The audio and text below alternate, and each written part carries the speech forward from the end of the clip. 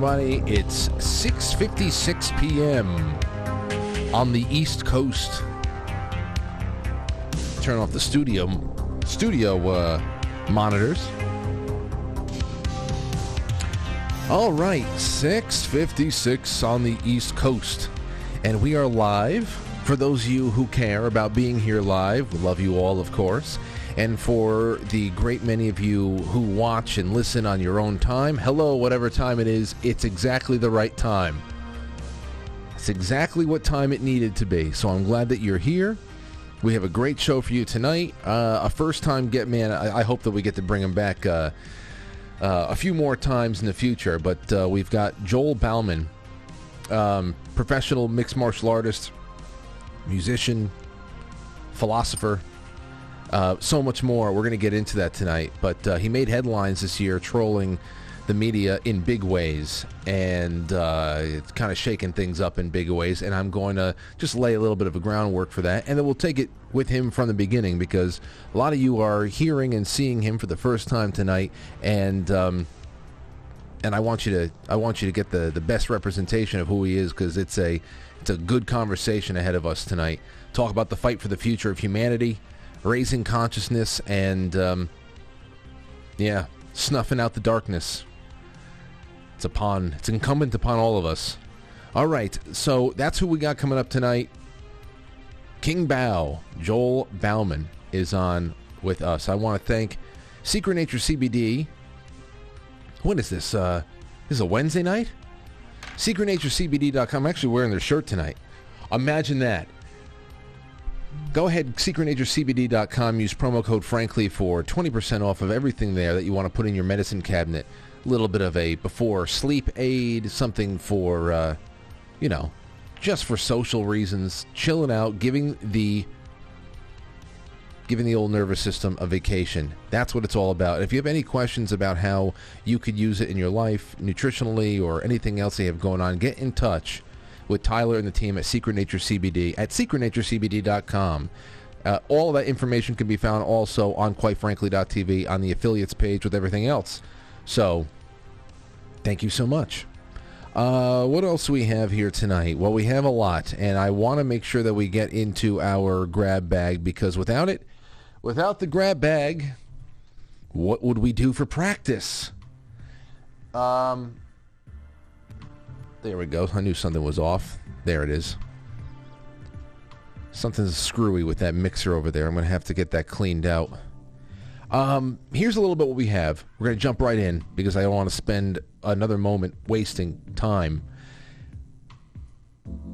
Screen capture. ConservativeBrief.com. Democrat overturns election result and recount. Beats Republican by 1 vote. This is in New Hampshire. I always said New Hampshire is the best bet for anybody in New England that wants some sanity. Well, listen to this one thing here, and a big shocker. A seat in New Hampshire House of Representatives has flipped from Republican to Democrat after a recount. After the recount, Democrat Maxine Mosley defeated her Republican opponent Gary Gagne by 1 vote in the race for Hillsborough County House District 16 in Manchester. Mosley won the seat with a 1,799 vote count to Gagne's 1,798. Before the recount, Gagne led Mosley by 23 votes. She found 24 votes, and they said, that's it, it's over.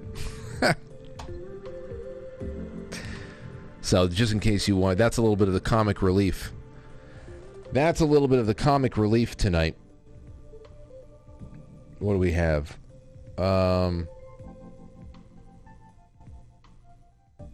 Let's see. Yes, hold on one second. I'm getting a little bit, it's a production matter. Yes, hold on. 30 minutes. So, here we are. A little bit more. Paul Joseph Watson. Yesterday, what we have is a, whatchamacall. We had a little bit of a close call with World War III. You remember that? It's a close call every day.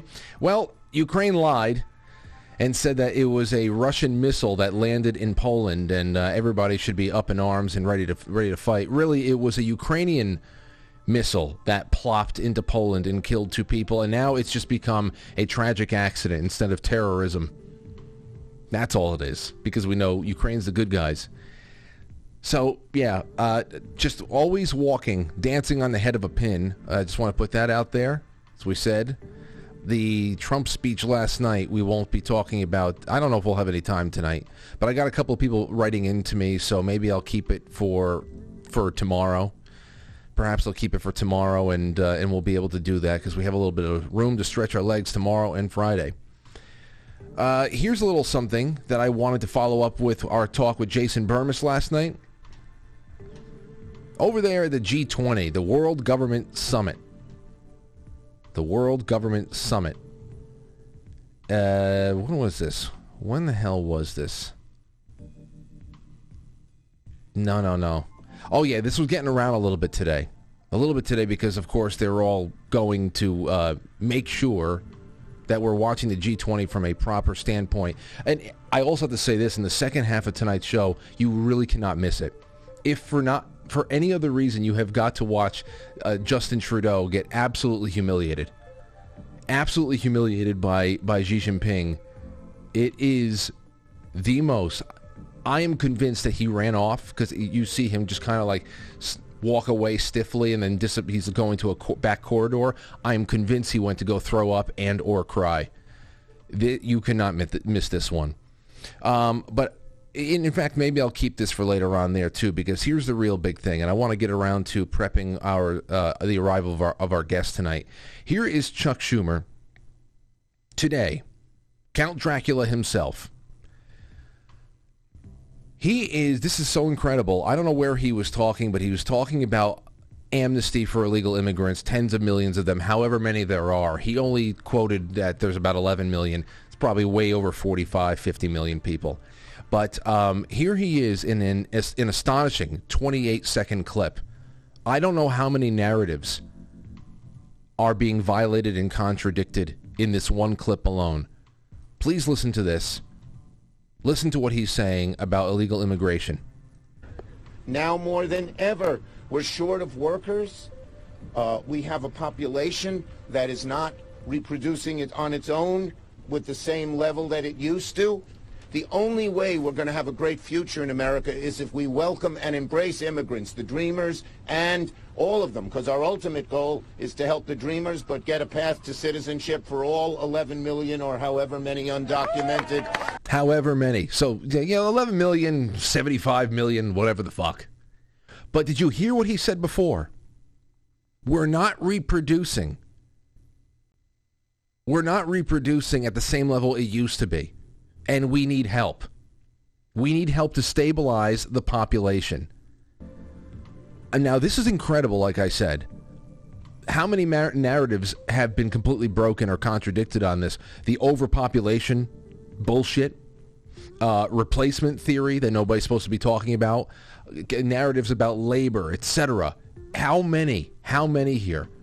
I wonder what all the single white feminists in their 40s must be talking about right now.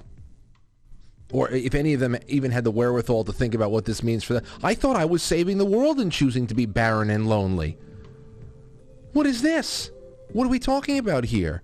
You're telling me I didn't have to be in a corporate hamster wheel chasing jobs and avoiding meaningful relationships for my entire fucking life?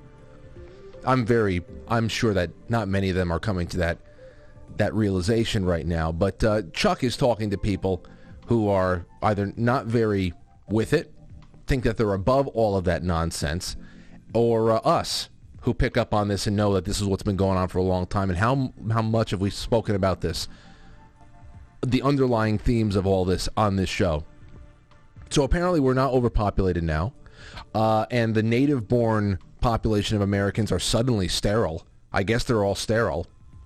But man, here is a man, Chuck Schumer, this vampire from my home state of New York.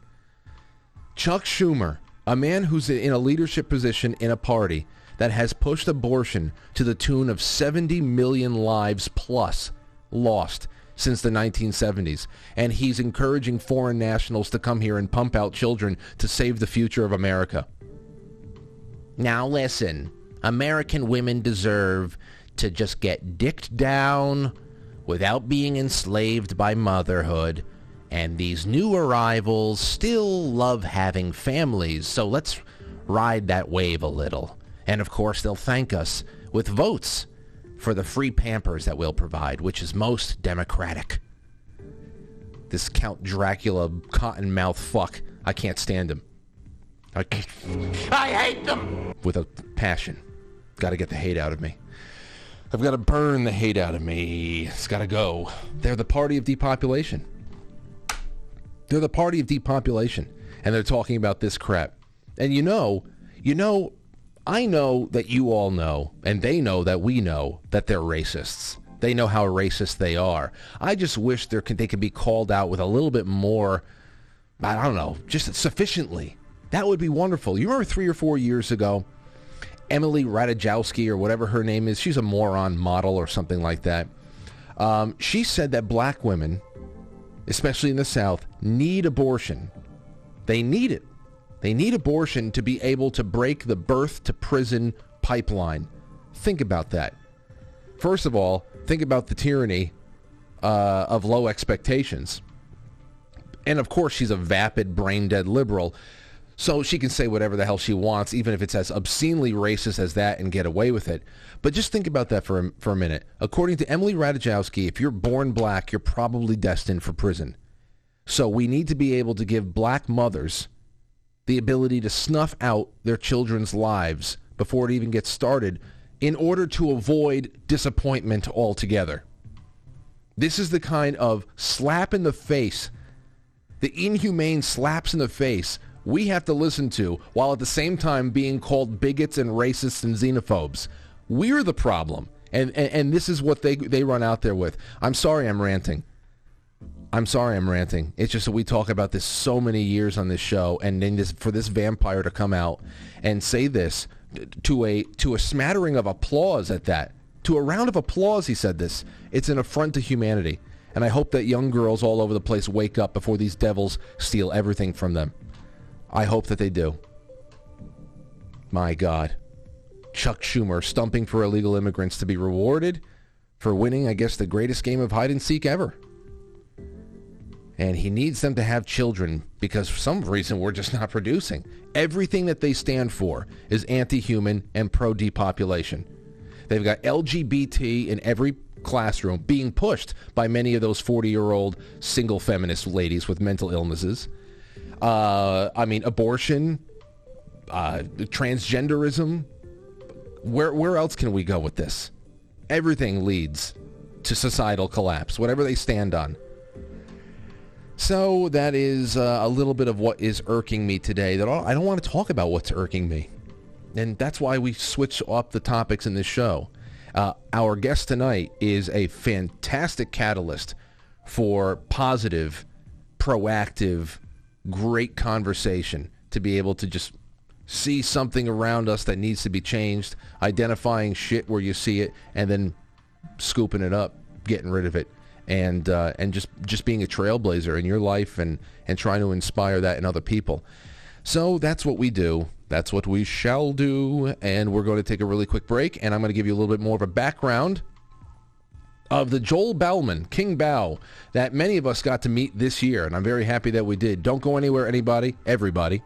I sent out all of the links to how to watch this show live. Right now on all my socials, get out there, retweet them, Telegram, reblog, give it a star, a like, whatever the hell it is.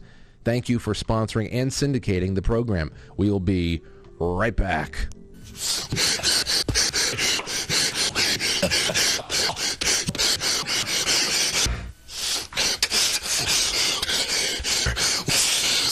It's enough to get me to the boiling point.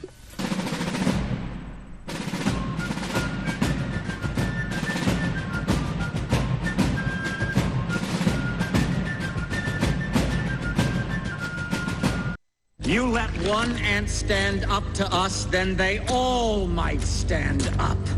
Those puny little ants outnumber us 100 to 1. And if they ever figure that out, there goes our way of life. It's not about food. It's about keeping those ants in line. That's why we're going back. Does anybody else want to stay? Let's ride!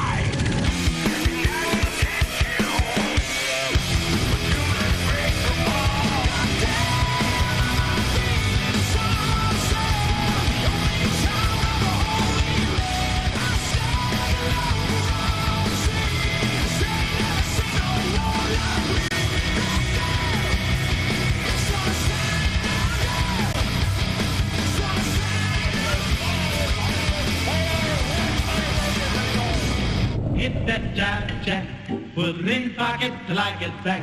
Going downtown, see your man, and I ain't got time. Shake your hand. Hit that jive jack, put it in pocket till I get back. Time and time waits for no Keep it man, on. and I ain't Keep it got on. time. Shake your hand. Hit that All right. jive jack, put it So in as you pocket till I get ladies and gentlemen, you can call into the show in the second half.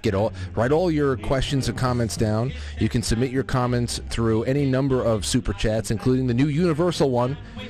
Quite frankly, superchat.com. Can't wait to read through those in the second half. Should be a good one. Now, where are we going? Now, I have two famous clips here, because I've got to give you a crash course in King Bao. I got to give you a crash course, then we'll talk to him, and then you can go follow him on your own, and he's a very compelling figure, and I hope that we can bring him back in the future. Already, I hope. Here's the first thing that we all got treated with in May of this year. Here, I got two from the New York Post. The headline was this: MMA fighter Joel Bauman goes viral for herpes admission after his win. I'm like, herpes admission? We're like, what are you talking about? What the hell's going on here? Here, listen to this. Last fight, I was tired. I was exhausted. I'm about to launch this NFT that's going to change the fight game. And I put in 30 all-nighters before that fight. I had herpes before that fight, 2 outbreaks in the span of a week. I'm here. I'm healthy. Let's go. Whatever. Now, I'm looking at a guy back then, because, you know, I watch UFC every once in a while if I get invited to a friend's house or whatever. But when I saw this, I'm just chuckling to myself, because I say, okay, well, this is the delivery alone, that deadpan, just putting it out there without paying any special attention to it. That's how I like delivering jokes. Okay, just to make people go, wait, what? So I knew there was something going on here. It was hilarious. It could be true. I don't know anything about him. Perhaps he's just very comfortable. He made a mistake somewhere. He took some Valtrex and everything was fine afterwards. But then it created this cavalcade of media attention. The same old TMZ crowds and whatever picked it up. But then somebody in particular picked it up that just caused a little bit of a no. There was a tripwire. A tripwire that had, I guess, had been tripped. And that was Jimmy Kimmel. Jimmy Kimmel brought up the herpes admission and all of this stuff in one of his monologues. And, you know, we can't stand this guy as it is. We just, I've actually stopped talking about Kimmel a long time ago. I haven't played anything off of any late night comedy. God, late night comedy. I haven't had anything like that on this show in, it feels like a couple of years. So you're welcome. Anyway, he spoke Bao's name, and that is really, that's what led us to this over here. Another headline from the New York Post. MMA fighter Joel Bauman unloads on Jimmy Kimmel Hollywood in fiery tirade. Eat dick, he said. But it's not just about eat dick. It's a little bit more than that. Let's go and listen to what he had to say. So all those doubting my NFT, you're looking at the guy. That's the reason that college athletes and high school athletes are getting paid today. Mr. Influencer to influencers. Secondly, Jimmy Kimmel, viral this. I fight to eradicate childhood malnutrition from the planet. And until they release the flight logs, you, the mainstream media, Hollywood, are all pedophiles to me. Eat dick.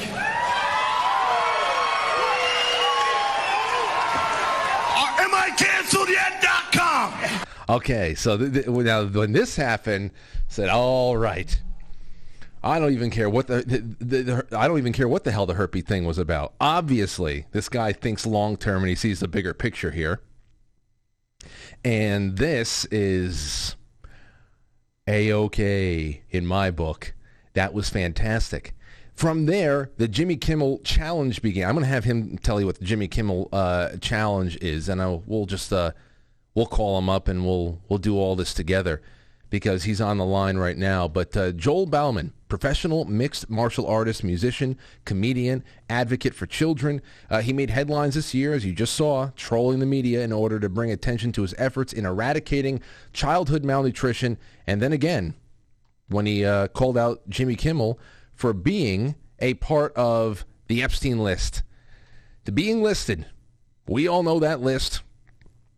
We know it. Yes, indeed, we do. But here's what I'll say.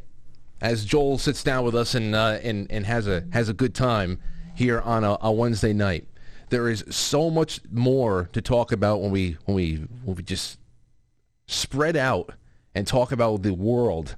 There's a lot more things that you can just get pulled away with. A lot of distractions out there. But Joel's the type of guy that likes to brush all that away. Joel, are you there? I think he's hold on. I think we got him. Joel, do you hear me? We're on the line, so that's what I'll just... Joel, you there? He's got the... We're good to go. You hear me? Can't hear anything. No? We hear you fine. We hear you fine.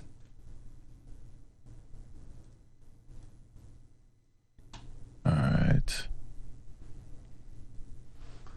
Let me know if you can hear me. We could. Yeah, we're good. Okay. So do you hear me, though? Yep, I can hear you. Okay, great. We're live. Good to have you on, my friend. Wonderful to have you with me.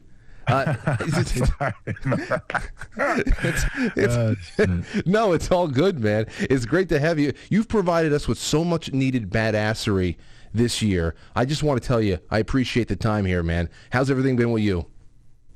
I'm fucking blessed, bro. I am, life is a dream. I've been waiting for this moment my entire life, and everybody got to kind of witness that with the Jimmy Kimmel Challenge, where we just, created content every single day to essentially show Hollywood that I'm more entertaining than these motherfuckers, these soulless motherfuckers, these people that don't, I do this. I make my own music. I make my own beats. We're able to make a viral song off of making fun of Jimmy Kimmel from a fan, from one of my friends, Skunkle Phil, just sampling one of his videos, you know what I mean? So it's been a blessing. I'm truly honored that a lot of people almost have anointed me as some type of hero and everything, but I don't consider myself that because at the end of the day, I'm just fucking speaking my mind, bro. Like, this, you know what I mean? Like, I'm just literally speaking my mind and people find it valuable and I'm honored. But at the same time, I think it's a reflection of, where people are at. There's a lot of people who are fucking just, they're insecure and they're fearful and they're full of shame. I have no shame. I show my ass. I don't give a fuck. You know what I mean? Yeah. Like, I've hated myself before, and I had to learn how to love myself so that we could be where we are today, I think that there's something else there, too. I think that there's a lot of people that gravitate towards somebody who goes into the world, and especially when you're talking about speaking to, how would I say, projected powers in the world, because we know that. Thank you. Yes, you're exactly right. A lot of sources of power and influence. It's all just projection. They actually don't really have any, and there's a lot of fear that comes with backlash of even going toe to toe with that. So there are people who live vicariously through folks like you, and then there's just there's more. You start learning about the good works that that you have committed your life to. And I want to get around to that because there's a lot of people out there who are seeing and hearing you for the first time. So I'm sorry if you've done this before, but I want to cover all the bases. You're an athlete. I really fucked up. Like I didn't know if I was coming in or how we were doing it, so everybody got to see me get ready and try to fix my fucking mic. So like, well, let's go. Well, anything you want to get into, let's go. Don't worry, I didn't put you on the screen until you were talking back to me, so it wasn't that bad. Okay, good. But you're an athlete. You're a musician. You're a philosopher. You have pledged your life to ending malnutrition for children around the world, which is I want to talk about that first and foremost. When did this mission click for you? So a lot of people don't know the background of how I got introduced to food technology. I was wrestling at the University of Minnesota, and I had got into direct sales from a gentleman who was one of the most successful people in my area, my small farming community area. Went to church in a town called Wilmer, which was 12 miles west of where my farm was, that I grew up on. And so we would go, it had the mall, that had the Target, it was a bigger community. And one of the gentlemen from there, he was one of the most successful people in the town. He went to our church, and I always knew he had money. And he actually reached out to me when I was in college and knew I was had a little bit of influence back there, and showed me network marketing, direct sales. So I got into direct sales at a young age and saw it from someone successful. Had a little bit of success in my first company, was able to get like a paid for BMW and whatnot. But I loved the fact that I could help other people. That was just my passion. It was like I could help other people become wealthy by just helping them get information, teaching people information. Started training in that company. And then while I was in that company, I'd suffered a head injury that took me out for 3.5 months. I couldn't read. I just remember forgetting what I was talking about, like when I was up on stage. I couldn't take phone calls anymore. I actually had to stop driving because I would have weird panic attacks. If you know anything about what I'm talking about, it's inflammation of the brain, and you can't get your heart rate up. So I couldn't work out. I lost 20 pounds of muscle that I put on, my whole first year at wrestling. So while I was dealing with that, I was going to take my life one night, walked on a bridge because I went to the University of Minnesota. I wrestled, I got a scholarship there, and that's how I injured my head. And I lived at Floco Apartments, which is right on the I-35 bridge. If anybody knows the University of Minnesota, Floco Apartments is the first apartment complex when you turn off the I-35 bridge. And I walked out, I was high and I was drunk one night, and I walked outside, and I took one step on the bridge, and I felt like it wasn't me that was telling me to do it. So I ran back to my apartment. I looked up to the sky, and I just go, God, if this is it, take me now. If it's not, give me a sign. And a buddy from my first company reached out to me, and he says, hey, Joel, I heard you have a head injury. We need to sit down ASAP. I said, what? He's like, we need to sit down ASAP. I got something I need to talk to you about ASAP. You are dealing with inflammation of the brain, and this product that I have lowers the anti-inflammatory markers in a human by 47% in 90 minutes. We do food technology. You need to take a look at what we're doing. So he sits down and shows me what this product is called, Limitless. Betalin is found in beets. It's the anti-inflammatory property found in a beet. Our company got the patent to extract betalin from the sugar molecule. So in one capsule is 500 beets worth of betalin. So I started taking this product. Within 2.5 weeks, I was medically cleared to wrestle. We took that company from 300 customers in Minnesota to over 30,000 in the Midwest, and didn't have to work for a couple of years. Shortly after that, a guy named Sam Castor, who used to be the founder of Manatech, left that company because you can get into his story. I have his story on my Instagram. It's on my Rumble. I did an interview with him. Please go check it out to understand the incredible technology of Ace Mannin. But he was looking to partner with a company to create what's called social business. And I was listening to him talk after he bought out our company to infuse all of our products with what's called Ace Mannin. And we were going to become the first buy one, nourish two company on the planet that would dedicate Ace Manning to eradicating childhood malnutrition. So as people take our products, we donate this life-saving food technology to children in need. We've already fed 44 million children, or excuse me, we've already sent 44 million servings of nourishment to children in the last 3.5, 4 years through this program. And when he was talking, I said, you know, I got my career back. I got my health back. I wasn't necessarily happy with where my life was at, though, because I'm never content. I'm always focused. I focused on music. I put all my money into music. I wanted to learn and how to teach myself how to produce, how to mix, how to master. So I spent a bunch of money to go to the studio, but I wasn't fighting. I always wanted to be the best fighter on the planet. And I feel like I had the potential to do that. And I feel like I was. I just didn't know it. So I faced my fears and I said, I'll fight to get the word out so that no child will die. That gives me a reason to fight. I've walked away from every fight outside the cage. I've had people spit in my face, slap me, push me. I've never been in a fight outside the cage because I was obsessed with the samurai growing up. And a samurai, if you wielded your sword and you didn't use it, you had to kill yourself. It's ritual suicide. You had to turn on yourself. So I just, you know, I was honestly, fighting was a spiritual journey for me. It's been a spiritual journey for me. The biggest thing I had to learn was getting over hurting people. And I can fight knowing that I'm fighting to save children. It's incredible. And you know, the reason why I asked that there too is I guess it's tied into my other question I had, which was at what point did you start realizing the true nature of the power dynamics in the world? And I guess a little bit more of a contemporary way of asking it was, what was your red pill moment? And I wanted to know if this objective, this mission to help children as well as expand your own business and personal acumen and all that, if it predated your awakening to how things were in the world.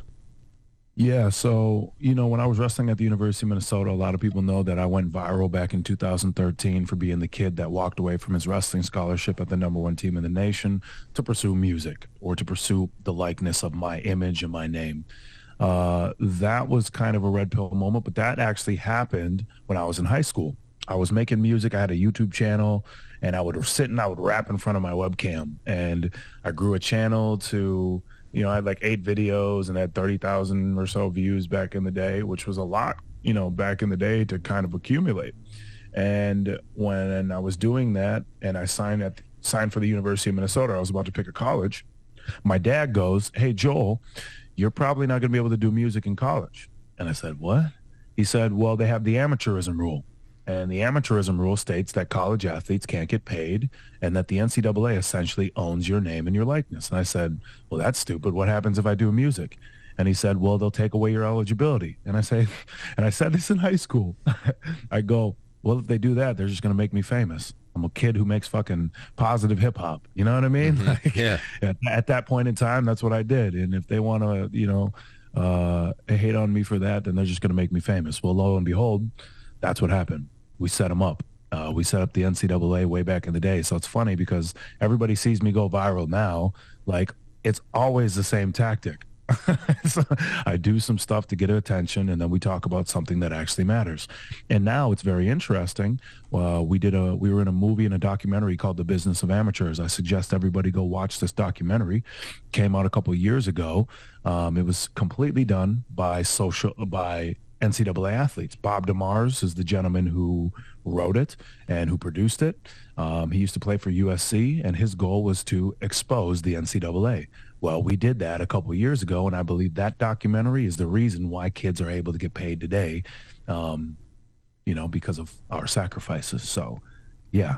That's a lot, and that's one tide that has been turning a lot, because, you know, aside from the fact that there was that big time on the books reality, we know that there was a lot of money being spent, a lot of money being people being bribed, a lot of people greasing their palms off the books. So it was this weird dichotomy and this like double standard that was going on. So it's incredible to learn about your story and to see how you were an integral part in that in any way, shape, or form. And, you know, getting into what you're talking about there, doing something, setting something up that leads to a real conversation about something else. I'd love to get into the media just a little bit because it sets up all the other questions I have.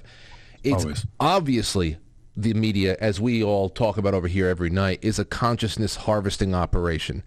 Just please tell everybody a little bit how you decided to set up the cheap clickbait, low IQ mongrels in the media. Tell us how you set up the mongrels in the media with the herpes story. Easy, bro. I mean, it was so easy. Like, so I knew after. This is the real story. To be honest, I've never really shared this side of it.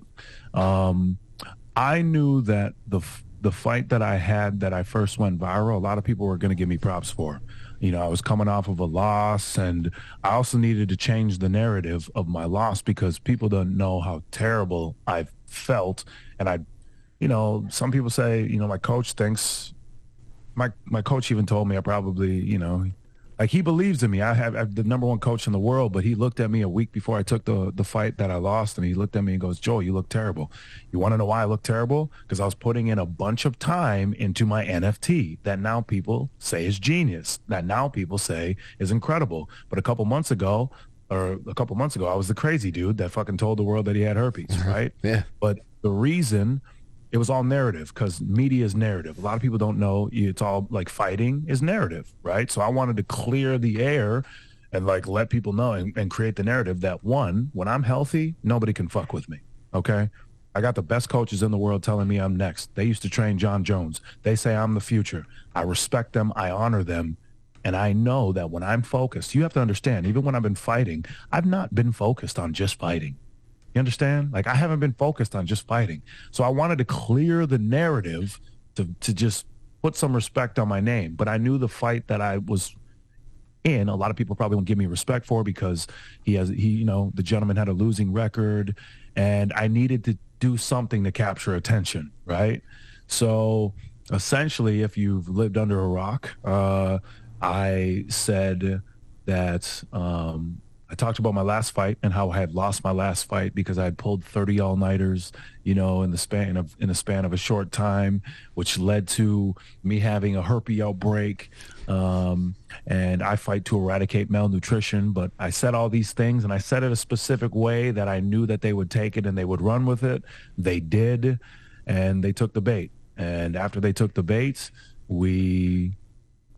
you guys saw what happened. Well, now this is the big thing here, because as I said in the opening, when I was laying out the groundwork, I played the two clips there too.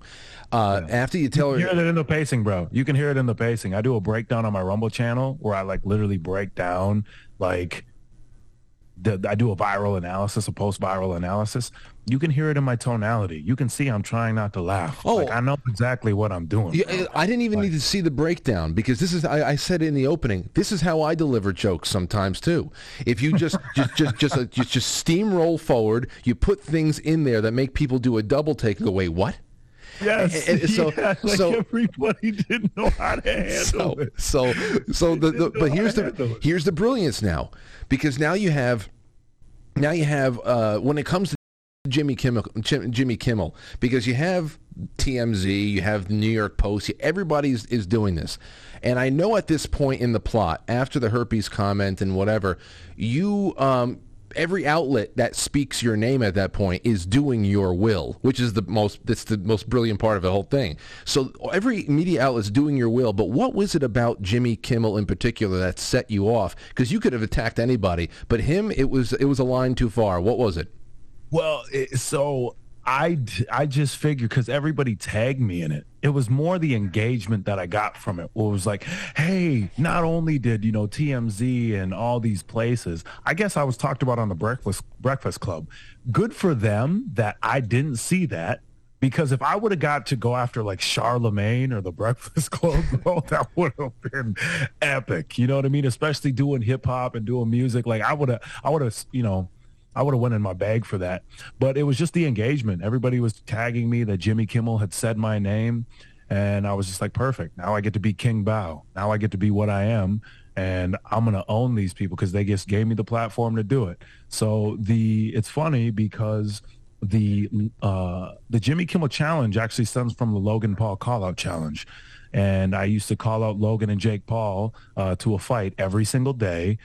Because nobody wanted to fight me, and it was just a way to like build engagement and call out these influencers who thought they were going to be real fighters. You understand? Mm-hmm. Like, I actually moved away from my family. I live at the fucking #1 gym in the country, and I sacrifice every day to get better. And I just, I feel like it's crazy. I can't get any fights because everybody I felt was, I would say everybody's soft nowadays. Everybody's a pussy. Everybody wants to just, take the easiest fights. I'm taking hard fights. I'm taking anyone. It doesn't matter. 2 weeks notice. I could be fucked up. I'm going to fight because I can't make excuses because children are dying. You understand? Mm-hmm. Like, people are at war right now, bro. People are dying overseas. I put it on my, when I say I'm going to do something, I fucking do it.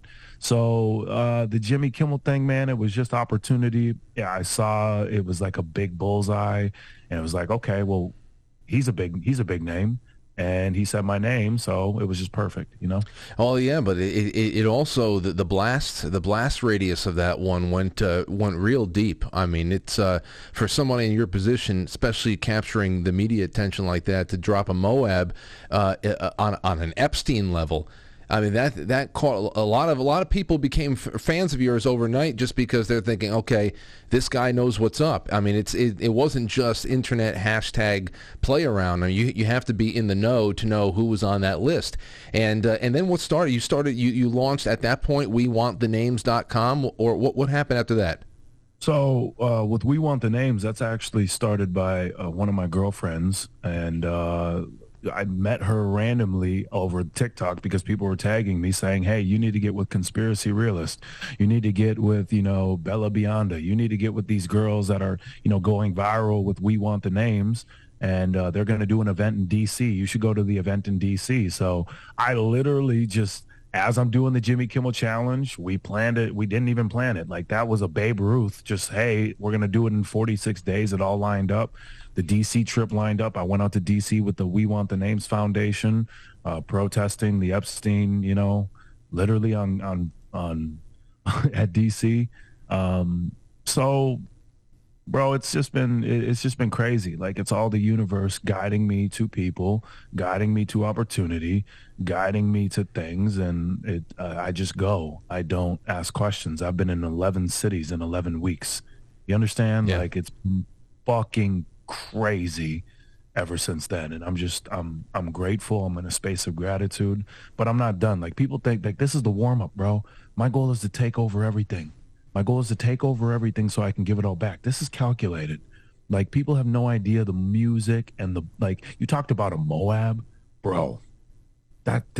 This is gonna, like, people are gonna go back to that and just be like, yeah, he did that, but that was nothing compared. That was nothing, bro. Like, nobody even has a clue yet, and that's just why I'm like, I haven't really been able to just work. Like, I haven't been posting a lot lately because I'm behind the scenes fucking working, because I got clips loaded up, bro, just ready to go. If they were gonna get me out of here, they would want to try to do it now, because they're not going to be able to stop what happens next. You understand? Oh, yeah. I know what you mean. And everything, bro. I love that way that it's all stacked and ready to go. And I know you have a lot of younger kids looking up to you now, especially now more than ever, because it's not only badass to see someone mock elitist demons out there, but it goes a long way for children to hear someone prioritize them in meaningful ways. Bro, the children are the future. What are we talking about? Like, I have kids. Like, my kids are not growing up in a communist society. I can tell you that. There ain't going to be no fucking food shortages. What are we talking about? We can get hydroponic systems and storage tanks and fucking, like, what are we talking about? We have the utility and the ability to not have any of these problems, but all of this money is being facilitated other places. Maybe, potentially, fucking kids, like trafficking kids at the border. Like, what the fuck are we talking about? We're not playing this shit. You understand? My children are going to fucking have a better future. You want to try to take that away from them? I have a problem with that. You understand? Like, I don't give a fuck about this life anymore, really. I'm ready to ascend. I'm ready to do whatever. I die daily. You understand? I kill my ego daily. I do meditation ritual where I die every single fucking day. You understand? I'm over this society. But my kids are going, and the children of the world are the future. I want to see the crazy shit they come up with. You understand? Mm-hmm. I want to see what they create. We got Elon doing all this shit. bro, we had Nikola Tesla at one point in time. They are hiding ancient technology. You understand? Like, they're hiding it. And nobody knows about nobody knows about our fucking Limitless product. How do they not know about an anti-inflammatory like that? You understand? You know, how do they not know about Ace Mannin? You understand? Like, that's crazy. Ace Mannin is the world's most naturally researched molecule on the fucking planet. $100 million of research to prove what the fuck it does in the body, and it turns on the immune system like nothing else. Did we not just have a pandemic the last 3.5 years, but none of you motherfuckers have heard about Ace Mannin? What the fuck? It's annoying. It's fucking annoying. I've had this information for years, bro. And I have to sit here, and I used to have people fucking look at me and get all skeptical and be like, oh, well, I don't think this product is going to work. And it's just like, are you fucking stupid? We already have the research. We already have it. And now, because I have a little bit of influence, just like I knew, that's why I started fighting, bro, because I want to be able to give people the information. And now, what are you going to do with it? I just told you how we could save all these children, bro. I just told you that we're working with. I mean, we're working with Vicente Fox Operation Underground Railroad. Like, bro, we're working with world leaders right now. What do you guys want to do? Do you want to get healthier? You want to you want to be optimal so that we can save children? You know what I mean? For me, it's not about money. This ain't about money. You got all these other fucking influencers trying to pitch your products that don't even fucking do anything. And I'm telling you about life-changing food technologies that can save humanity. And yet people still want to look at me skeptical. Like I'm impatient, bro. I want to give my fucking children a better world. That's it. That's it. No, I know it. I know it, and we have these conversations a lot. Something that it's a phrase that we use often here, because you brought up Tesla, and any time that you're in the New York tri-state area, you got to come in and do a show in the studio. You have to. Absolutely. For sure. Absolutely. But we talk about Tesla a lot, and now it goes beyond that. It's a common phrase that's used, the lost century. You know, what people were conceptualizing at the turn of the 20th century in the late 19th, the fact that we're still living in this kind of a beehive mentality where I walk out of the studio at night, I look up, and before I can focus on the stars, I got to look through a rat's nest of telephone wires. The fact that we're still living in these old modality under these old modalities and in limit, you're talking about limitlessness. I'm talking about limited. We're being intentionally limited. Let me ask you this, because you brought up ego, you brought up everything else, and I'm sure there are a lot of young people and old people that would that are wondering, you know, as far as confidence goes, defeating insecurity. You're talking about going from the brink of suicide to turning yourself around and having internal revolutions almost every day of your life ever since. There's a lot of people who carry around baggage that holds them back. How did you start freeing yourself up from that? What advice do you give to people, young and old, who are hungry to do the same? Personal development changed my life. When I realized that I could control my thoughts, when I could direct my thoughts, control my emotions, and when I started reading books, you know, sales. Why don't they want entrepreneurs? Why don't they want entrepreneurs? That's a question that you got to ask yourself. You know, everybody says that, you know, red pills, Sales will do that. And the reason sales will do that is because it gets you out of the slave program mind, right? And what makes an entrepreneur successful is they have to get over the opinions of others. If they want to be successful, they can't give a fuck. If you want to be the highest level of success, you can't give a fuck what people think. And we just talked about it. Everybody gives a fuck about what people think. A lot of people do, right? How do you get out of that? You must grow to a level of awareness where you're able to look at everything and go, this is me, this is me, this is me. This makes me, this makes me, this makes me. Nothing else then can get in that. You understand? Nothing can get in what you are. You are that. So I started reading books, bro. I heard Tony Robbins read over 200 books. I wanted to be Tony Robbins at one point in time, you know, a new one. And I wanted to help people. And I found out that he got into neurolinguistic programming. Not only did he read 200 books as fast as humanly possible, he got into neurolinguistic programming. So I got into hypnosis. I got into neurolinguistic programming. I started, you know, teaching myself that, doing online classes, all this stuff to become a master of the subconscious mind, shall we say. and I wanted to help people for free. I just wanted that information. When I got into direct sales, I had enough time and money where I could teach myself things, right? So I just became a super learner, bro. I got into super learning, biohacking, speed reading, like anything to make me better. And I saw the power of neurolinguistic programming. It's funny that we're talking about NLP because I went viral for a video on my last TikTok that they banned for a neurolinguistic programming video. It was one of my fucking most popular videos. In 3 minutes, I taught people how to instantaneously heal their trauma. It's on my Rumble. You could still find that video. I plan on doing another re-up of that video since they banned my TikTok. Isn't that interesting how they banned it? I had a fucking healing video with thousands of people coming on and saying, hey, I literally instantaneously healed my trauma. Like, I was dealing with this, man. Thank you so much. I was dealing with this. I was dealing with this. And I watched your video and oh my God, it worked. I have it all saved, bro. I have a fucking folder of all the comments saved that I'm going to post in the next video that I do. Because, that's another reason why it's fuck these motherfuckers. Yeah. Oh, yeah. How can you not see I'm for humanity? How can you not see I'm for helping people? How can you not see my other video that I did was for a fucking workout to help people that ended up helping a lot of people. You understand? Like, well, here's the thing. If you proliferate any of that kind of information to people, then they have something to neutralize the NLP that's being used by the mass media, by Hollywood, and anything that robs people's creative powers and allows somebody else to harvest it on their behalf. This whole leaf blowing in the wind mentality, that's why there's such free-floating anxiety all over the place. People actually are not tethered to anything that is connected to something that's eternal. Whether it doesn't matter if it's however their spiritual life is, or just knowing what your brain can produce when you train it like everything else.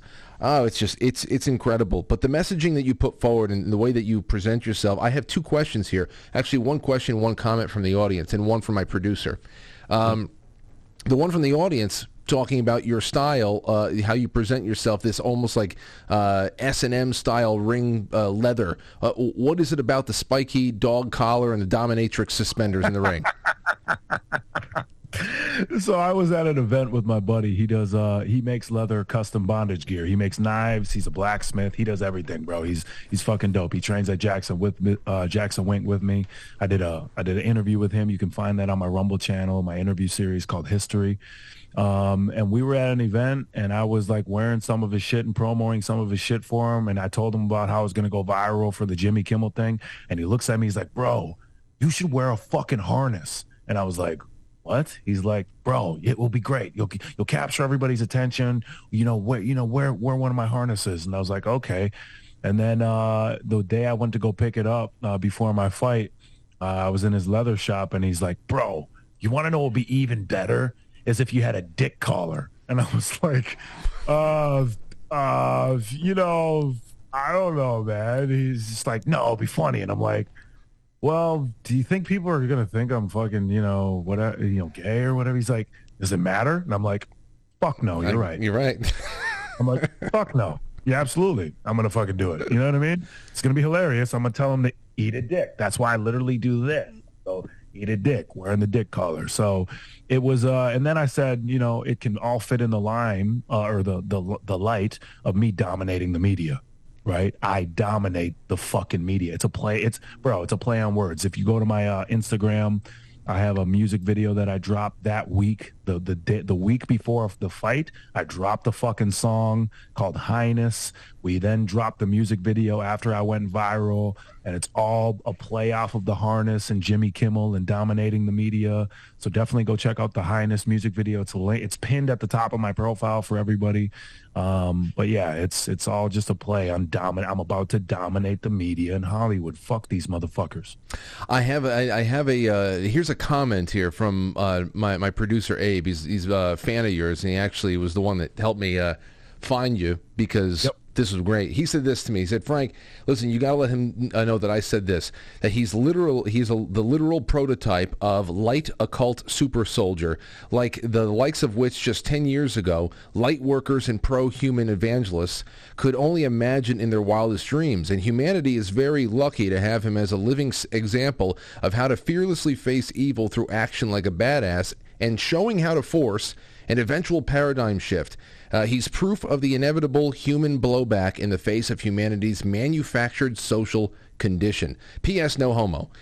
Hey, tell him I'm honestly touched and honored by that. I'm going to take that. I'm going to sample that. I'll send it to you if you want. Yeah, I'm going to sample that. That whole little write-up, that's going to be my new bio. Well, let me ask you about this. I'm gonna make that. Make sure you send me his name because I'm gonna give him credit for that. Oh boy! But I'm gonna make that my bio. I like that. Like when people ask me whatever, I'm just gonna send. You said his name was Abe. Abe. Yeah, Abe's quote. Well, you just made Abe's Christmas right there. Merry Christmas, Abe. Well, yeah, on that, especially on humanity's manufactured social condition. You're a warrior. Internally, externally, you know the importance of studying an opponent, of course. When you assess, and I know that you assess the larger picture because you're a parent, you're an entrepreneur, you're a fighter. When you assess the larger plot against humanity, when you see an army, a small army of techno-globalist trillionaire types at Davos and the G20 talking about a new world order that they're intent on installing for us, how do you envision the larger fight to restore humanity across the globe playing out? And this is why I ask, because yes, the raising of consciousness and awareness is what will make the revolution last. To know where we came from, to know who we are, and to say, well, this is something that could never happen ever again for as long as you possibly can. But surely this is going to be a physical struggle as well. So have you ever imagined what that looks like? I think that we create reality based off of our beliefs. And I believe that global consciousness is a thing. And I believe that everybody is suggestible. And I believe that humans just need a new way to believe or think about something or reframe in their mind. And I don't necessarily believe that the war has to be bloody. I believe that people can instantaneously understand things. I believe that that's happening now. When you see everybody coming out and starting to, every day, it's funny as it's just, it makes my day. I get tweeted, where's the list? I get tweeted, Jimmy Kimmel shit. And it's just hilarious to me that we were able to affect consciousness like that on a what some people consider a small scale. The only reason it's small is because I'm shadow banned as fuck. I should have, in my opinion, I should have millions of followers. They banned me so many times, bro. They've throttled so many videos that were going viral, took down so many videos that were going viral. It's disgusting. And so I look at that and I just go, okay, that means that we can shift consciousness. If I did have 1 million followers or hundreds of millions, but whatever, and I was able to say this one thing, and now I have a little bit of influence, could that be the spark to truly make people go and fucking do something to change the world? Whether that's eradicate malnutrition, whether that's to not accept authority from people who potentially might be fucking kids. You understand? Like, I feel we're here now. I feel that we are literally affecting the matrix now. I think there are only a couple plays left. I think there's only a fake alien invasion that they can play. Everybody knows the elections here were bullshit. Everybody knows. They arrested the 2000 Mules producers. What the fuck? What are we talking about? This is why it's a war. It's easy to see. What are we talking about? They're coming after fucking freedom of speech. They didn't do anything wrong but literally expose election fraud, and they got arrested, bro. If this ain't war now, if they banned all the videos, like, bro, I should have millions of views based off of how many times I've been viral, and they fucking capped my video or they fucking took it down. It's disgusting. I should show you my TikTok and just all the community guide. Like, I'm almost banned off my new TikTok. I'm almost done off my new TikTok already in 2 months. So again, I look at that and I say, that's a sign of us winning. That is a sign of consciousness shifting. The Schumann resonance, all of that. It's already shifted. We're already in the 5D where thoughts instantaneously manifest. I'm proof of that. I'm literally proof of that we are in the 5D, that thoughts instantaneously manifest. I now have people messaging me every day, hey, when are you going to link up with Kanye? Hey, when are you going to link up with Andrew Tate? Bro, in less than 6 months, I'm now getting mentioned with the biggest names in the world. And people don't realize I've only just begun. Like, this is only the beginning. So I don't know, man. I do know, but I don't know. I am. And I think everybody just needs to continue to be what they are and let this play out as it is, because consciousness is shifting and we're winning. You must just stay calm. You must be out of fear. Do not allow them to put fear in you. Laugh. That's why I laugh. That's why I make comedy out of this. Comedy is the highest form of comedy. My spiritual mentor told me this would change my life. Comedy is the highest form of enlightenment. And then just a couple months ago, it hit me. This is the second part of it. It finally hit me. Discernment is the highest attribute of enlightenment. When all of this started to take place, everybody was like saying, "Oh man, he's controlled opposition. He's get a lot of that." But the reason people do that is because they're so far programmed into fear. They have no idea. Their critical factor in their mind, the thing that's protecting them, has no idea how to discern what is truth anymore and what is to hurt them, because they're stuck in fear. When we pull people out of fear, we can actually give them judgment, because fear clouds judgment. You understand? Oh, yeah. And it's done. So may what I do is, all I want to do is just make people less afraid. If I do that, I win, and we win, and it's done. It feels good. It feels good, and I think that's the best barometer in going through all this stuff, because information is, you got to take a lot of things at face value, and sometimes the value is plug nickel, and but sometimes it looks like gold. And I got to say that our best barometer is still our gut, and that is what is really the real brain. The gut is the real brain. That's it, man. In the darkest of times, that's the thing that's keeping us holding on, and that's the thing that's the hardest for them to extinguish.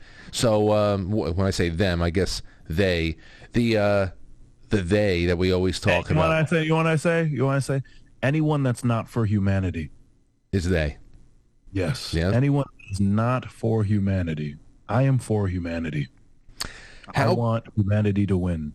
And how can people find all of your, because you're constantly working, how can people keep up with you as we go forward?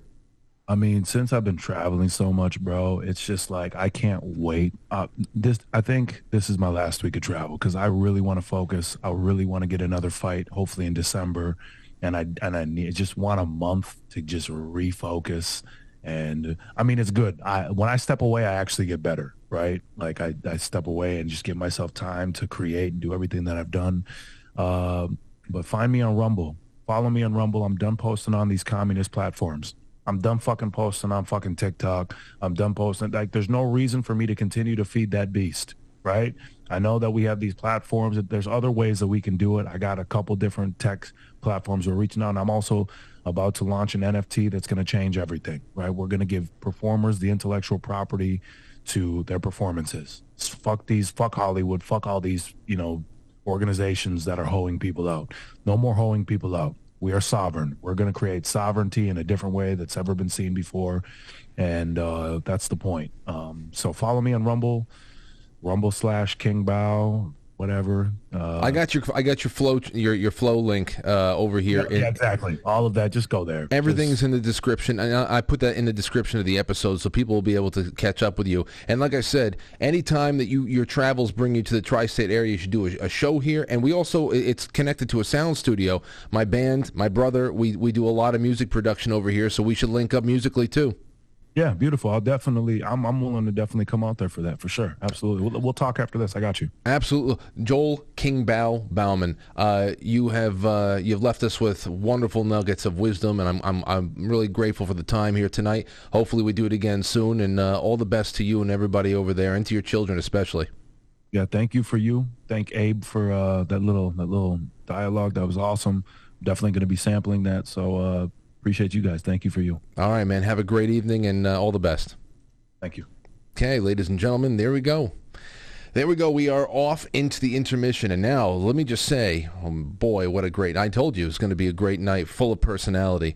We are, since I was asked recently why I don't play my band's music more than I do, I said, okay, you know what? I'm going to play one tonight, especially since I have quite a few relevant tracks to conversations like the ones we just had. So this one I'm going to play for you tonight. You probably heard it before. It's called EMP. EMP, electromagnetic pulse. It's all about the killing of ego, of fame, liberation from the rat race, a true reset indeed. So I hope you guys enjoy that, and we will be back right after this with your super chats, open lines, and as I said before, hilarious footage of Justin Trudeau just being humiliated. It's incredible. You have to see it. Thanks again to King Bao. We will be right back. Don't go anywhere.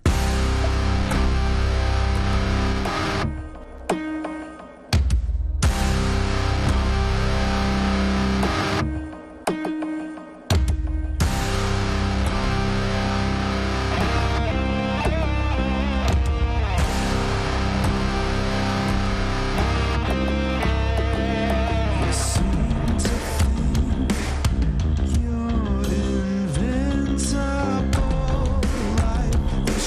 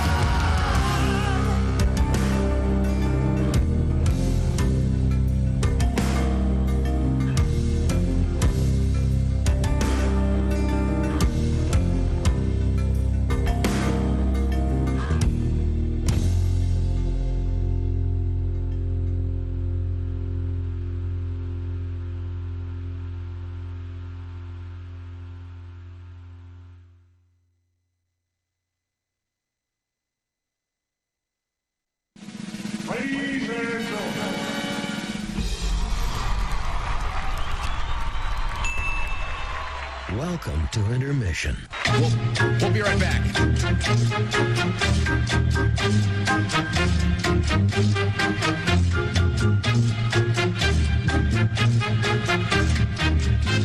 Yeah, intermission.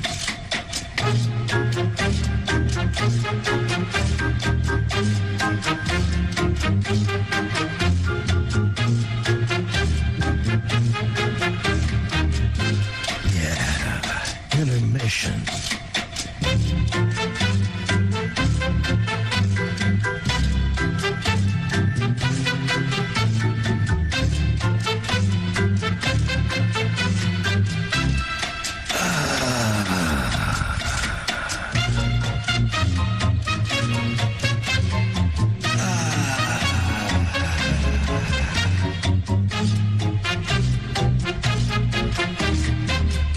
Entering, quite frankly. Quite frankly. Quite frankly. Quite frankly. Quite frankly. Quite frankly. Quite frankly. Quite frankly. Quite frankly. Quite frankly. Quite frankly. Quite frankly. Quite frankly. Quite frankly. Quite frankly. Quite frankly. Quite frankly. Quite frankly. Quite frankly. We all support quite frankly. Quite frankly. Let's go, Brandon. Not quite. Quite frankly in Roma, Italia. I really like you. You're very smart. So everybody watch. Quite frankly. With Frank.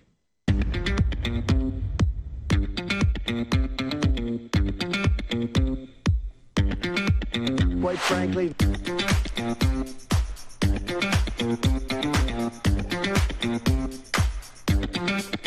How dare you?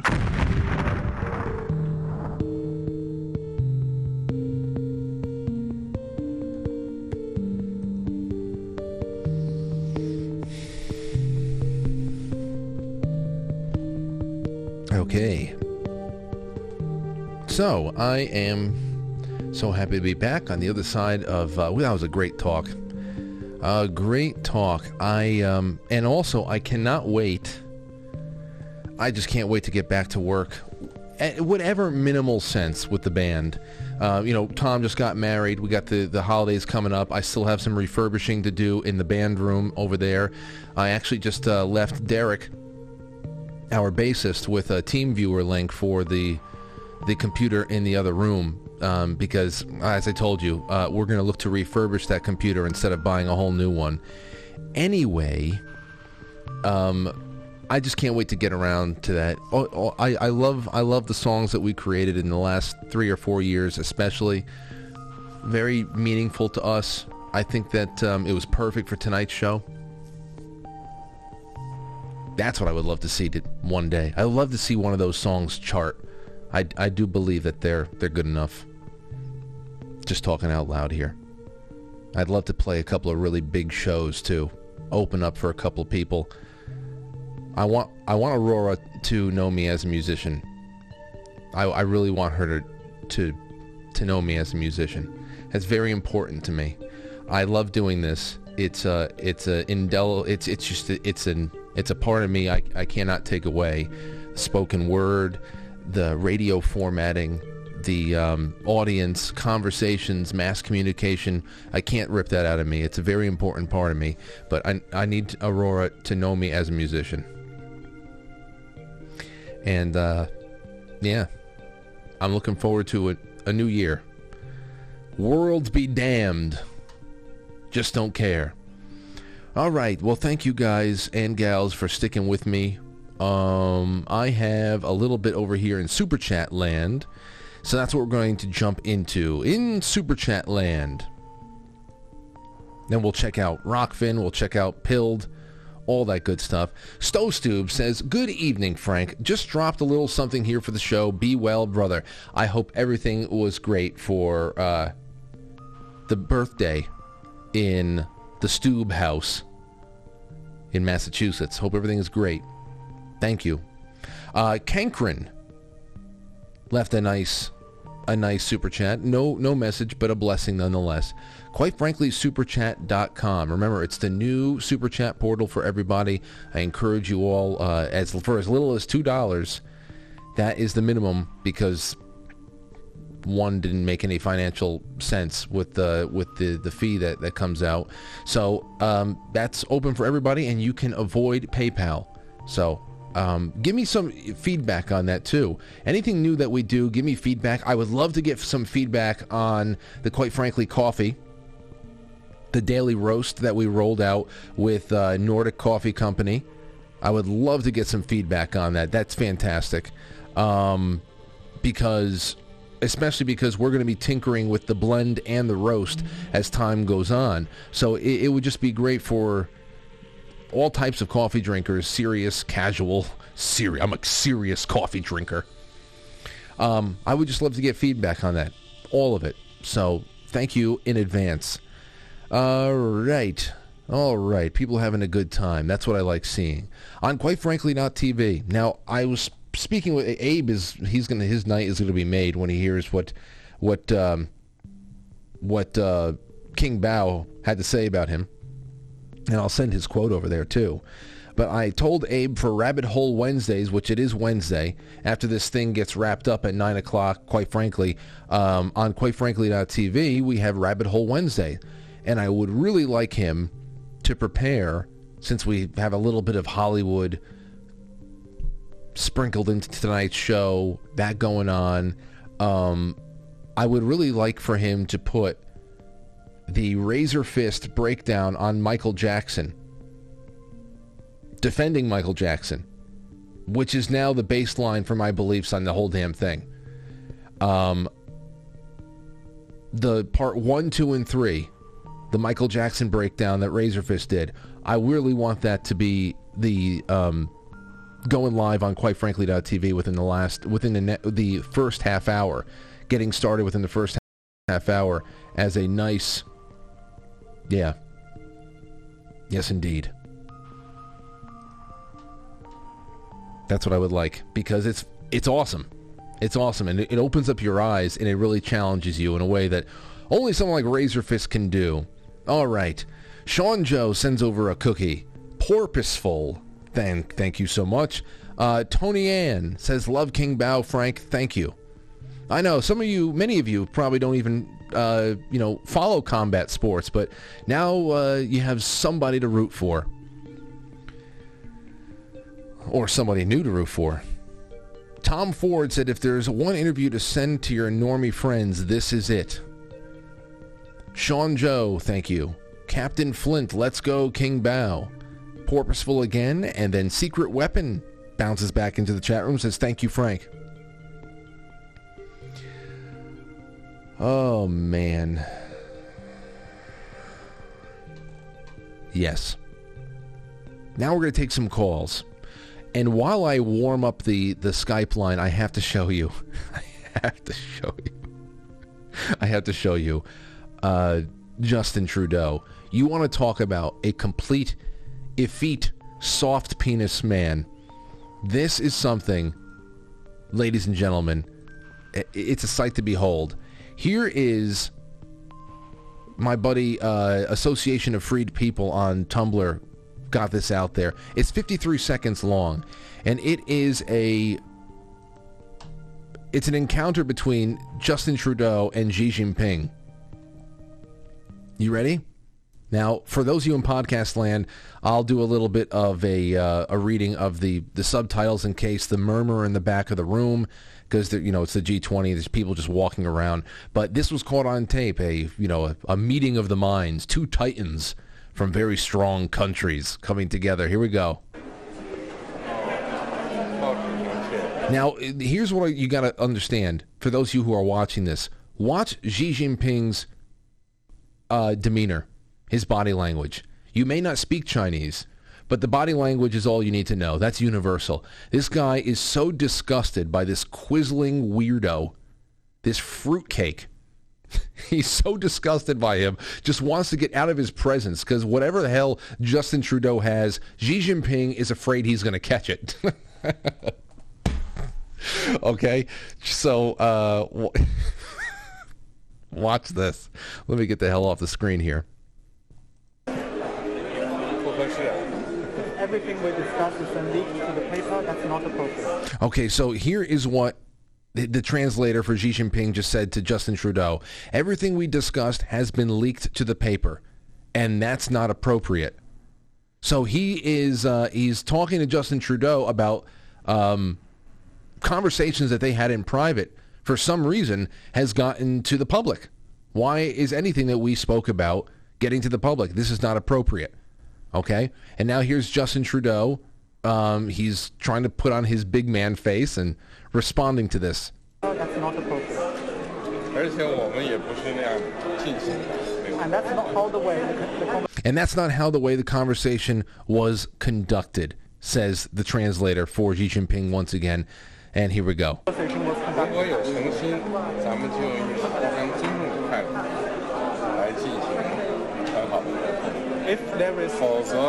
If there is, now this is when Justin tries to show his strength. In Canada, we believe in free and open, frank dialogue, and that is what we will continue to have. Listen. Free and open and frank dialogue, and now look at Xi Jinping. Look at him. He's looking left. He's looking right. He said, "Please get this fucking clown away from me. Please get this clown away from me. I can't take it anymore." Believe in free and open and frank dialogue, and that is what we will continue to have. We will continue to look to work. We will continue to work constructively together, but there will be things that we disagree on, says the big man. Constructively together, but there will be things we will disagree on, and we will have. Let's create the conditions first. That's great. The conditions first, says the translator for Xi Jinping, and he gives him a little bit of a handshake. Doesn't even look at him in the eye. He's completely disgusted by this guy. And now watch the departure of this pathetic, friendless moron. Ladies and gentlemen, this is what a limp penis in a suit looks like. All right? Ineffectual drama school cosplayer. Watch him walk away and look for a place to literally cry and throw up. Here he goes. Look. Look at that. The adrenaline is surging through his body right there. That is the body language. Justin Trudeau walking away from Xi Jinping. That is the body language that we have all seen at like at second, third grade birthday parties. Somebody got rejected. Somebody felt slighted. Somebody got skipped on a line for I don't know. They were eliminated in freeze dance too early, and they feel like an idiot because now they have to watch everybody else dancing without them, pin the tail on the donkey. Just go back to the most infantile sandbox experiences you can think of and just watch him walk away again. How absolutely useless he is. Okay. It's okay, Justin. It's okay, Justin. Keep it together, Justin. Keep it together. Be a big man, Justin. Be a big man. It's just hilarious. Woo! Woo! Those are the moments. Those are the moments, ladies and gentlemen. What are we going to do? I live for those little awkward moments, don't you? It makes me feel just warm and gooey inside. I saw that today. I said, oh, everybody's going to love this. They're going to love it. 914-595-6953. What are your thoughts on anything? It's 8:20. We're going to take this to the bottom of the hour, take a really quick break, and then finish up with whatever the hell else I can find. Did I put anything here? What else? What did I put in here? We got a couple of questions that came in about the Trump speech, the speech last night. I guess I can talk about that, and we can just do other things tomorrow. I don't know. It's going to be a mix. It's going to be a mix of good and bad for me. I'll try to hold it together. But I mean, I'm talking about fitting it into that last 20 to 25 minutes because I can probably talk a lot about it. But anyway, let's take a call. 757. You're on the air. Who's this? What's going on, Frank? This is Doc Keck. Doc Keck. Oh, I'm going to be... let me hold on. Let me make sure that I add this in here. Doc, how the hell you doing tonight? Oh, my man. Emotional. Release. King Bao hit me, my man. You know, in terms of, like, being a fighter and going out there. I'm definitely with him in terms of his mission, in terms of affecting a change in the world. This morning, I just got done with oral arguments in front of the circuit court, man. So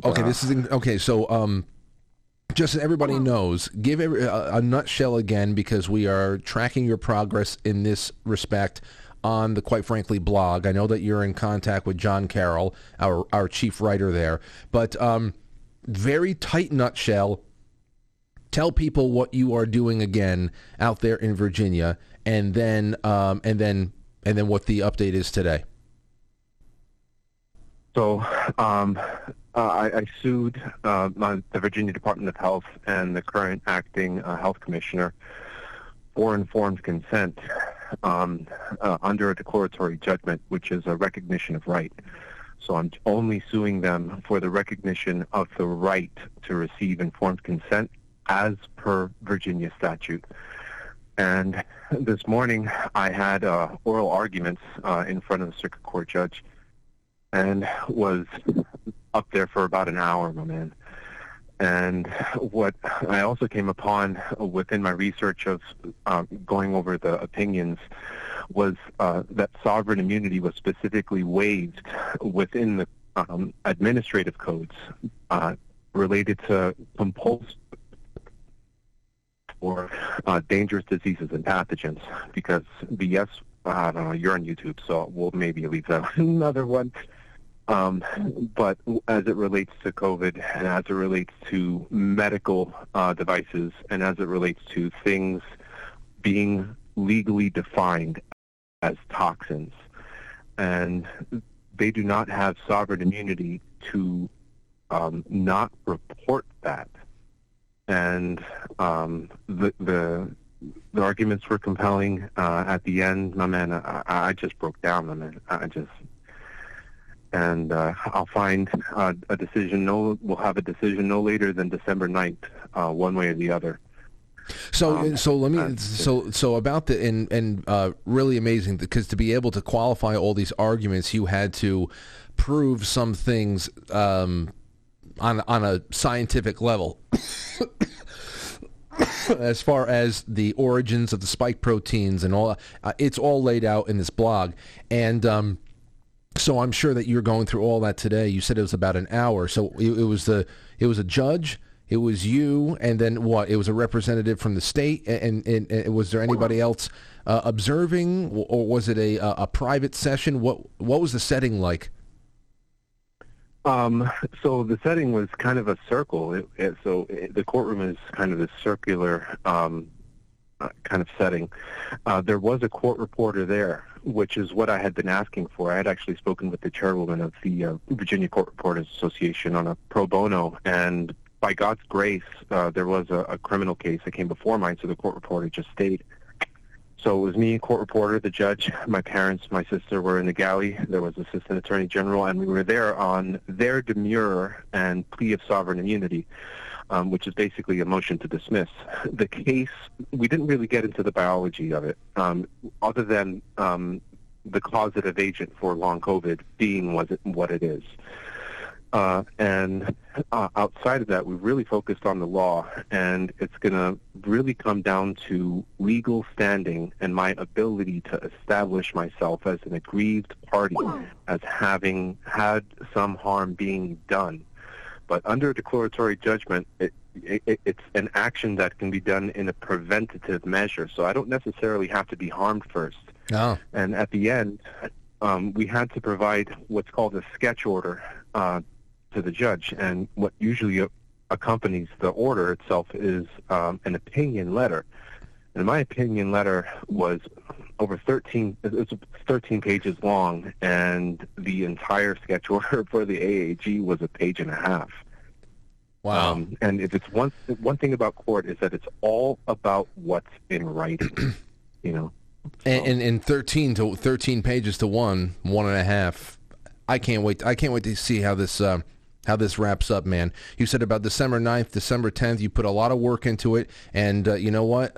There's a lot of people I don't know how many people live in the state of Virginia, but there's a lot of people out there who don't know that you are doing some very important work on their behalf, and hopefully that can create some kind of precedent that people can pick up in other states as well, as long as we can just get your good work out there to everybody else. Good luck to you, man, and thanks again for everything. Yeah, by God's grace, prayers accepted. Many blessings. Thank you so much, Frank. Take care, brother. Be well. Okay, so there's Doc Keck calling in from a new number. Yes, indeed. Good work there. 914-595-6953. 914-595-6953. We had a couple people that were just calling in, and then they dropped off. You know, I was talking last night, somebody had brought up Crazy Days and Nights, NT Lawyer. I think it was Dawn. She left a super chat and said, hey, you should check out NT Lawyer on Patreon. We've been following his blog for a long time, years, many years. And I had not been on there in a while, so I wanted to go check it out. And they had a blind item there today. November 15th, last night, 2022. This permanent A-list actor / director / icon is on his deathbed. Like, what could it be? Some people are saying Dick Van Dyke. People are trying to guess. Is it Alan Alda, Robert Redford, Jack Nicholson, Eastwood, Mel Brooks? I mean, they're all. These are people who are at or over the age of 85. So it sounds like sometime soon. I mean, Gene Hackman. Yeah, somebody just said Gene Hackman, 92. He left public life a while because of all that. So we'll see. That's the kind of stuff. I mean, where we usually reference NT Lawyers when it started getting geopolitical, because they have little geopolitical tidbits there and blind items there, and a lot of people in the comments just go and debate and compare notes, and then you just wait a little while and you see what shakes out to be true and which blind items can be corroborated by breaking news. That's the fun of it all. 904, you're on the air. Hey, what's up, buddy? Who's this? This is your buddy James in Jacksonville, Florida. How you been? Oh, what's going on? Hey, how did you enjoy the music break tonight? I played that because of you. Man, let me tell you something. I thoroughly enjoyed it. I went down that rabbit hole to find your music, and I think it's great, brother. I'm glad you liked it because, you know, a lot of people went out and found your music. I even went out and found your song. I commented in there. There's a whole bunch of at least a half a dozen other people from the show that were like, found you on Quite Frankly. Sweet. That's nice. I did not know that. I mean, yeah. I'm not the best drummer, but you know what? I hold it down, so. Well, it looked like you were having a good time. It was footage from a live gig you did a couple of years ago, and everybody just showed up to show a little support, and I'm glad that you got that. Hey, we played that one night in St. Augustine in Florida, and 2 people showed up. I know those nights. That's the funniest thing. When you go play a gig, only 2 people show up, but guess what? We still did it. Oh, listen, so those end up being some of the best shows of your life. I can't tell you how many times. It was great. It was awesome. It was like, holy crap, but that was great. It was still made $800, so whatever. And you wonder how the hell that happens there too. I can't tell you how many times me and the band would show up and we'd all right, you guys are headlining, and that sounds great. But when you're young kids in a band, the whole allure of being the headliner, that wears off pretty fast when you realize that is code name for you are destined to sit to the side of the room and watch all of the audience come and go, and then you go on when everybody's gone. That's just what it is. But yeah, I gotta ask you a question. Yeah. Do you play guitar too? No. I mean, I can play guitar. I actually got guitar lessons first before I learned how to play the drums. So I know hand placement and chord progression. I still remember a couple of chords, but I'm going to get my acoustic guitar all refurbished soon so that I could at least show. Aurora has so many interests in different instruments now. She makes my brother play guitar for her when we go away on little vacations. She loves the piano. Oh man, there's a lot of things going on right now. I like it all though. And And I just wanted to call in. I don't want to talk about nothing political because I'm like on the fence political right now. It's like, okay, whatever. The whole thing's kind of screwed. But what's funny is I got a gig coming up this weekend. I got to fill in for a friend of mine, and I got to play drums for a band called Spankin' Frank. Spankin' Frank? And yes, and it's just an old punk band from Mayport, Florida called Spankin' Frank. And I was like, really? I get the opportunity to play for this band called Spankin' Frank, and for some reason, when at 7 o'clock, when you popped up on my YouTube, I'm watching, I was like, oh, hell no, I got to call Frank to let him know I'm playing drums for the band called Spankin' Frank. Well, you said it's a cover band? No, they are actually an original original band from Mayport, Florida. I just know all their stuff. It's like, okay. Maybe there's some people in the area. That name just kills me. What are you doing? I'm just sitting here spanking Frank. No, you're not doing nothing else. Yeah, well, trust me. I think that's the greatest name for a punk band is Spanking Frank. Yeah, sounds like a Friday night. I got to tell you something else. You have to. Where is it, and what time are you going live? Maybe there's somebody in the area that comes out and sees you. Go ahead and tell us about the gig, and then I have to go on a break. I would love to. It'd be this Saturday night at the American Legion, believe it or not. And I'm playing for a punk band called Spankin' Frank.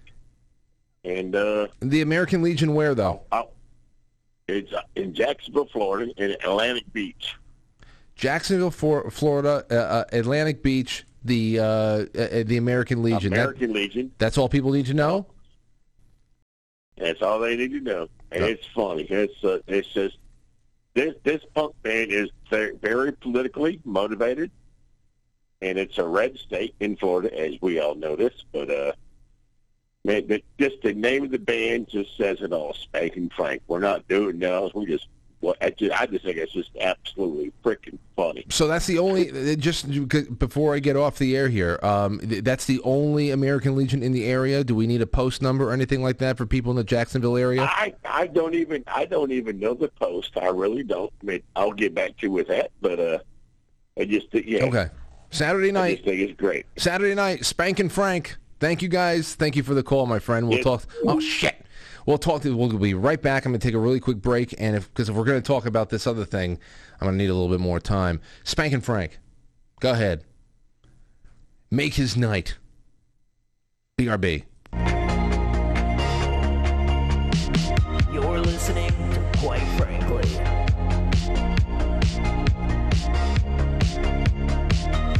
Whichever way you look at that, your brain will tell you that the long end is nearer to you. Now, it is nearer to you now, but now I'll put it back near my body. Now it's nearer to me, but it still looks as if it's nearer you, doesn't it? Because you're used to seeing things bigger when they are closer to you. Now, here's the spinning motor. It's simply a piece of cotton thread tied to this corner and tied to the other corner, and I've wound it around in my fingers so that when I let it go in a moment, it'll unwind, the thread will unwind, and you'll see the thing spinning. There we are. I'll hold it at the same level as your eyes, and we'll let it go. Now, you know that it's turning around in circles. In fact, if you look at it from above, you can see that it's turning around in a circle. But now your brain is doing something strange. It's telling you that it's not going around in a circle, but it's oscillating. In other words, it's turning part way, stopping, and then going back the other way. Now, that's a strange effect, isn't it? But if you think that's strange, wait till I add something through the middle. What am I going to add? Well, I'm going to add a ballpoint pen. And to do that, I've placed a little piece of double-sided sticky tape on the ballpoint pen. You can use ordinary sticky tape if you like. I'll place it right through the center of the window and press it in place like that. Now, this time, by fixing on the pen, you'll be able to see that the pen is going around in a circle and not going backwards and forwards. But what's your brain going to tell you about the window? Will your brain allow you to see the window going around in a circle with the pen? Or are you going to see something really strange? Well, have a look at that. That's unbelievable, isn't it? You can see the pen going around in a circle, but your brain is telling you that the window is going part way around and turning and going the other way. And yet in order to do that, the two things have to pass through one another, the pen and the window. You know it's not possible. You know it can't happen. And yet as you look at it, you see them going through one another every time they go around. an amazing illusion, the Ames window.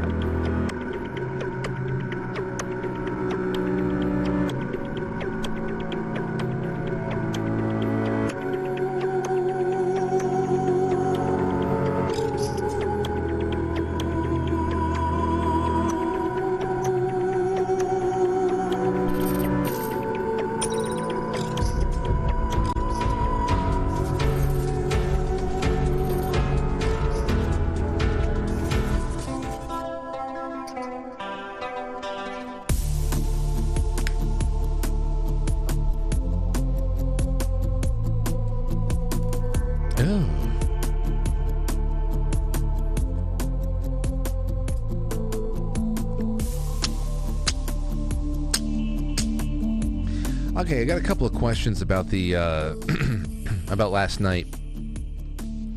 About last night and the Trump announcement, which I got to tell you, I was, you know me, I'm not a rally person. I don't watch rallies, and I was pulling my hair out. I was hoping it was going to be. I told Lauren, I can't see this being more than 15, 25 minutes. Obviously, that's what this is going to be, so I'll just stay here and I'll put it live on quitefrankly.tv, and then maybe I'll even have a couple of minutes to comment afterwards. Nope. No, it was about an hour long, and I was pulling out whatever hair I had left. I couldn't. Here's what I got emails about saying, oh, I don't like this. I got emails of people saying, I do like this. I love it. I don't know why people are taking the propaganda bait, the Paul Ryan type of stuff. And I understand a lot of that. But I think that perhaps I could make a little bit of what King Bao was talking about relevant here, as far as our outlook on things. Fear and a little bit of past jaded heartbreak is creeping its way into all things right now. And I don't know. Maybe this comes off right, and maybe it doesn't. But as far as good things go, he looks good. Looks like he lost some weight. He's got a nice golden brown coating to him. Beautiful. Obviously eating less fast food. So Trump definitely looks good. He did. You remember the old Trump wave? 2 sips, the old Trump wave. I got to play that tomorrow night. 2 sips, where he went to go take the Fiji water, and they played the music every time he went to go take the Fiji water because his mouth was dry. That was another thing that the mainstream media freaked out about. Is he dying? Why was his mouth so dry? Something's wrong with him. 25th Amendment. So it was awesome to see him go for the water bottle again. It was just nostalgic, the whole water bottle wetting his whistle thing. But I laughed that he suggested that we would need to win in 2024, that he would need to win in 2024 with even more votes than before, because what are you going to do? What are you going to do? I think about 2024 with even more votes than before, which just means that we may see Joe Biden, who by that time, in two years, Joe Biden may be nothing but just a head on a popsicle stick. That may be all he is at that point, just a head on a popsicle stick. Can you imagine Joe Biden having to say, yes, well, I collected 102 million votes in 2024 when I was just a human head on a popsicle stick?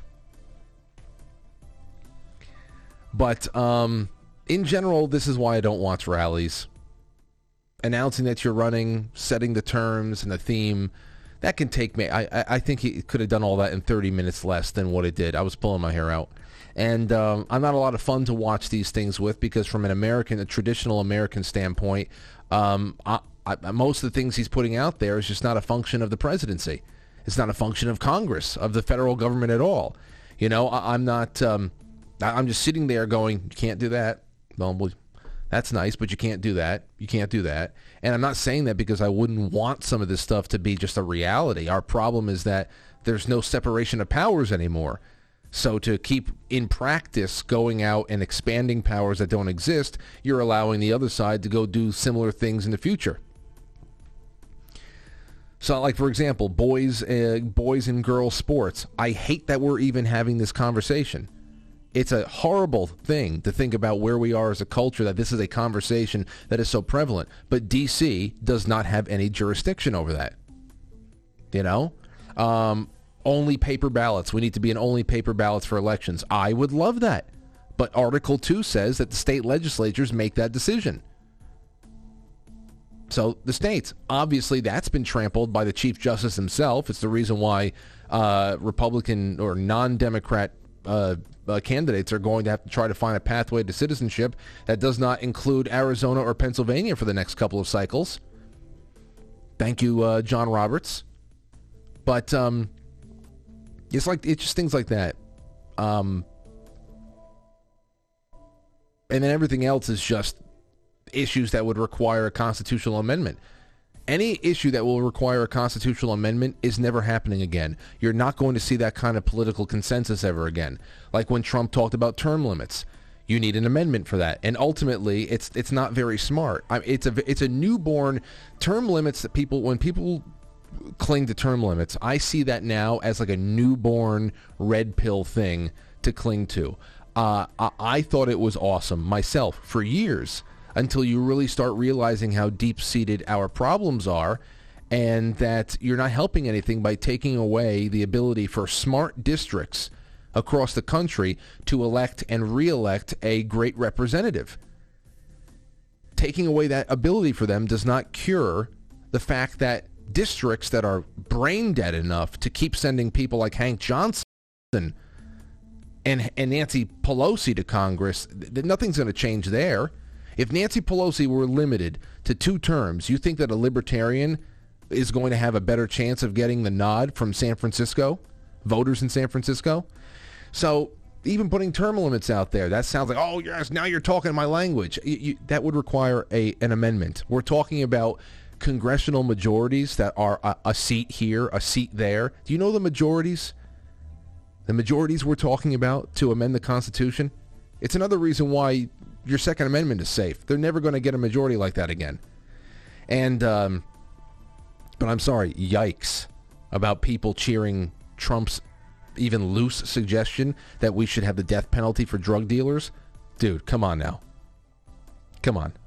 I mean, I have a lot of unanswered questions about what more libertarian approaches there are to tackling drugs, especially when you're talking about the manufacturing and distribution of drugs like fentanyl. I mean, a drug like that in a small form, mass producing it, yeah, it's pretty much like you're sentencing a large amount of people who are your customers, and those who, have things. It's a death sentence. So I don't have all the answers. I definitely would not punish the drug user unless they're committing violent crimes under the influence or something, because as a drug user, your life is already hell. But this isn't the fucking Philippines. To hear that, I was like, oh boy, people are clapping for that? The fuck are we talking about here? But again, Trump made reference last night that voting will be different by 2024. Is that because certain states in the Midwest and Georgia and North Carolina and a temporarily revived Virginia are going to clean house with the mail ballots and all that stuff? I would like to know more about that. Does he have some kind of information about what that means? Because there's nothing that can be done federally. So yeah. I mean, the Russian missile thing landing in Poland, that wasn't a Russian missile. So I guess somebody didn't give him the updated information on that. Other than that, the one of the best things we can say about Trump is that he's not and hasn't been in the business of starting wars. I don't know anybody that doesn't give him at least that. And I think that the main reason why Putin didn't do any of this stuff to address the ongoing threats and carnage inside of Ukraine during Trump's time is maybe, he knows that he's a stronger personality, but also Putin's got to know that largely his enemies are Trump's enemies.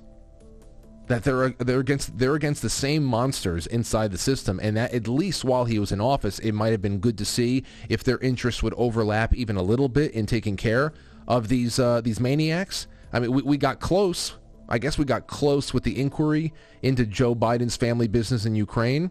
You know, that was a huge can of worms that Trump was attempting to crack open there. And, of course, it got scuttled by the House Democrats who panicked and started the whole quid pro quo impeachment one lie. So I don't know. He didn't touch the injections last night, which was smart of him. He really kept focused on foreign policy. I heard Michael Knowles say that he believes that was the case because it's something that will always separate him from Ron DeSantis as far as experience goes. Ron DeSantis doesn't have any foreign policy experience in being out there in the world. He's a very effective domestic leader. So maybe that's pretty interesting. But I wish he would talk about how he's ready to go on a firing spree like Elon Musk. Man, that would be great. Public mass firings, entire departments on Twitter or Truth Social. That'd be great if those were announced if he got in. I don't know. And then I got some people. I actually sent this to myself in case I did this tonight. I got some people like this. Where I have it. Hold on. Where we go. Okay. So there are people obviously who are in between feelings. And I was saying this before. What is it really all about? You can tell that they were really once excited by Donald Trump and now disheartened by the whole 2020 debacle, and I'm sure some COVID decision making is enough for a lot of people to have their stomach turned, and now they're reflexively adopting some defeatist sentiments. That's going on there too. I made a half joke about how people should expect this petty January 6th indictment to come within hours of the announcement. If for anything else, just to be a wet blanket of whatever kind of excitement could be drummed up by the announcement of his candidacy. And then someone wrote back to me. They said, hey, well, at least the indictment would be exciting. I'm sorry, but Trump is done. No energy, and we don't have the energy left to stand by him again. So I said, Trump is done. I said, is Trump done, or are American elections done? If you believe that there is no more legitimacy to American elections, then I understand what you're saying by and large. But why is Trump done in particular? Because Paul Ryan and the Daily Beast argue and agree that he's done? I mean, and here comes the melodrama. They have no energy.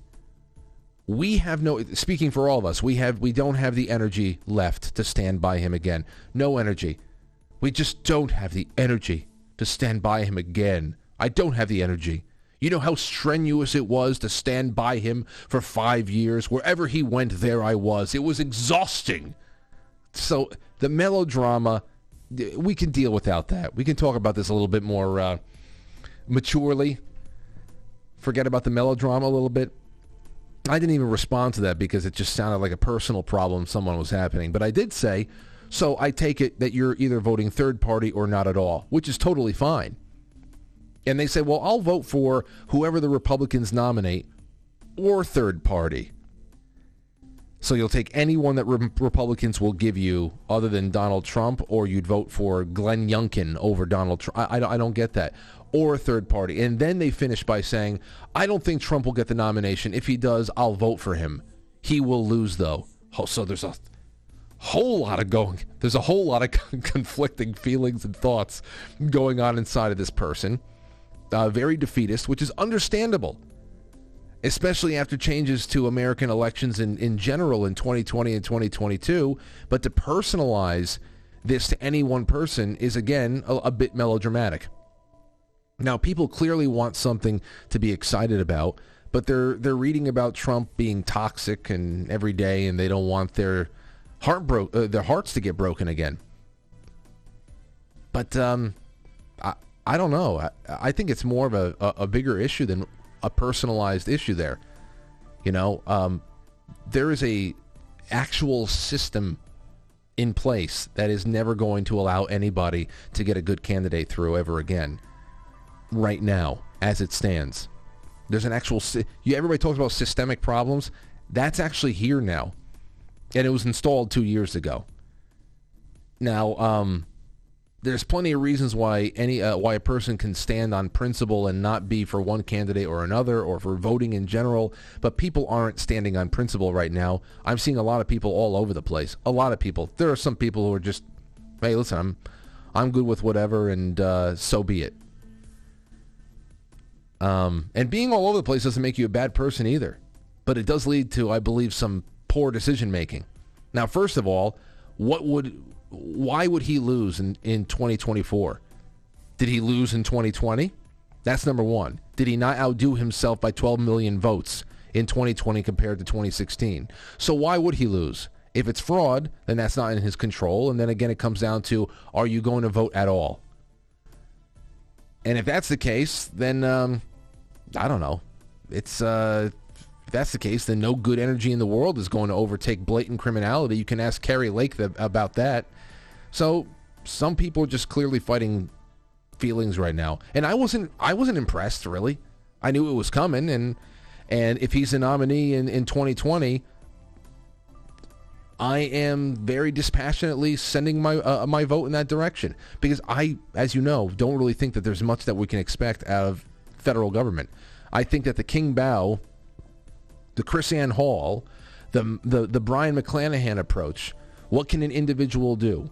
What can an individual organization of free-thinking people do? What can a small town and a good, reasonably grounded in reality county with a good sheriff do on their behalf? How can you create a respite from the craziness outside, and how can that good example spread slowly but surely? Because that's just the way things work, man. If it's organic, it will spread. If it needs to be propped up by everything, I mean, you can't put Humpty Dumpty back together again. That's just it. That's just what it is. And they're trying to put Humpty Dumpty back together again in such a horrible way that they have stolen in such blatantly horrible ways. They're never going to win back the love. They can accumulate all of the numbers, but they're never going to win back the trust. They're never going to win back the obedience. It's only going to get worse and worse for them. So, I don't know. Because now, is the energy the same as 2016? Could it ever be? I don't think so. As of right now, not. But how could it be? It's not even about Trump. It's just that since 2016, we've seen too much that we can't unsee. We've had this other thing here. We saw the ballot harvesting in 2018. We watched helplessly in 2020 during an entire year-long slow-motion 9/11 being orchestrated to destroy that following November. Then there's January 6th. And then there's the stillborn inauguration of a brain-dead man. Paul Ryan would conveniently love you to believe that was all Trump's fault, but you can't possibly throw that on his shoulders. But regardless, energy-wise, Trump at 50% is 150% compared to everyone else. He's the only one that has anything organic left to connect with people. That's all I got to say on the subject, and it can go either way. It can go either way. But you got to find, I think everybody just got to find their strength. This whole defeatist stuff, one way or another, doesn't matter. Just got to cast that out, man. Casting that out would be a good thing. All right. 8:55. Here's what we're going to do. I'm going to send you off into the loving arms of the after show. And then we are going to see what tomorrow brings, because tomorrow and Friday night I have a little bit of flexibility. There's no guests coming in per se, but we have the woolly mammoth story I want to talk about at length, and just ask your guys questions about the ethics of resurrecting one species over another. Who knows what the news cycle provides us, if we can get some kind of a deeper theme out of whatever the news cycle is providing at the time. I definitely don't want to do just politics and headlines the next 48 hours. And that's that. Here's a couple more from the Super Chats. Hannah and Kenny and the dogs says Trump's announcement was not what was announced. Notice the U.S. verified that the Polish missiles were from Ukraine. Right after the announcement, they wanted to start World War III if he announced what was planned. He should come out now and tell us. Well, okay. Straight Jacket says Trump scared the bejesus out of the deep state so badly that his speech making them think he was dropping Moabs on them that it made them shit their pants so hard that they threw a couple of World War III igniting missiles into the desolate farmland in Poland. Okay, well, there's a couple of people in agreement with each other. Guys, that's the other thing here, too. There's obviously something that petrifies them about Trump. Whatever you want to say about his affiliations and what you think are his real intentions for doing what he does now, that is besides the point. That there is a real fear, there is a real heaving that goes on when it comes to the system on a global level and figures like Trump. It's an authentic heaving. It's an authentic upheaval. So that in itself is an interesting battle to observe. Silky Johnson says Castro's illegitimate daughter got put in her place. He gets on his knees for the commies and he learns that he's not part of the club. If I still smoked, I'd like a cigarette. Bet you he went back to his room and cried into his cock-shaped blackface pillow. Yes. No, he definitely went to the bathroom and just stared himself in the mirror and just deep-breathed for about 5 minutes. Threw some water on his face and splashed a little bit more English leather cologne on his neck, and out he went. Big Red says, Frank, Papa Don was my grandfather. He died peacefully in his sleep late Monday night. He was 83 and leaves behind his wife of 59 years, 3 sons, 2 daughters-in-law, 9 grandchildren, and 6 great-grandchildren. He made a good run of it. Wow. God bless him. Thank you for sharing a little bit about Papa Don with us, Big Red. Thank you. Appreciate it. On to the Rumble rants. We got one from PDR111. Says, set the charge on vinyl. Make it real. Make it a real record. I would love that one day. I would love that. Let's see. Just Revere says, I don't always agree with what you have to say, Frank, but thanks for reminding me. You're one of the best critical thinkers out there. Well, I just hope that in all my stumbling and fumbling around, that something makes sense. And even if it doesn't make sense, maybe it triggers something that does make sense in you. And then it's up to you to email me and say, hey, I think what you might have missed is this. That's happened a lot. I've learned a lot from this audience. And as long as that's still the name of the game, I think that we're going to come out on top. All right, ladies and gentlemen, that's all I have for you tonight. Go on over to quitefrankly.tv. Quitefrankly.tv is where we're going to have our Wednesday night programming about to kick off. I'm releasing the scratching right now there. It's Thursday tomorrow. I will see you here at 7 o'clock. Thank you again to King Bao, Joel Bauman. Hopefully it's the first of many. It's a man on a mission. And yeah, whatever your mission is, ladies and gentlemen, go out there and achieve it. And we'll gather back again at 7 o'clock and compare notes. Talk to you soon. Go over to the website and enjoy a night of extra programming, an extension of this show. Become a monthly sponsor, too. All the information you need on that is in the description of this episode or on the Sponsor Us section on quitefrankly.tv. Love you all. Be well. I'll catch you on the flip side.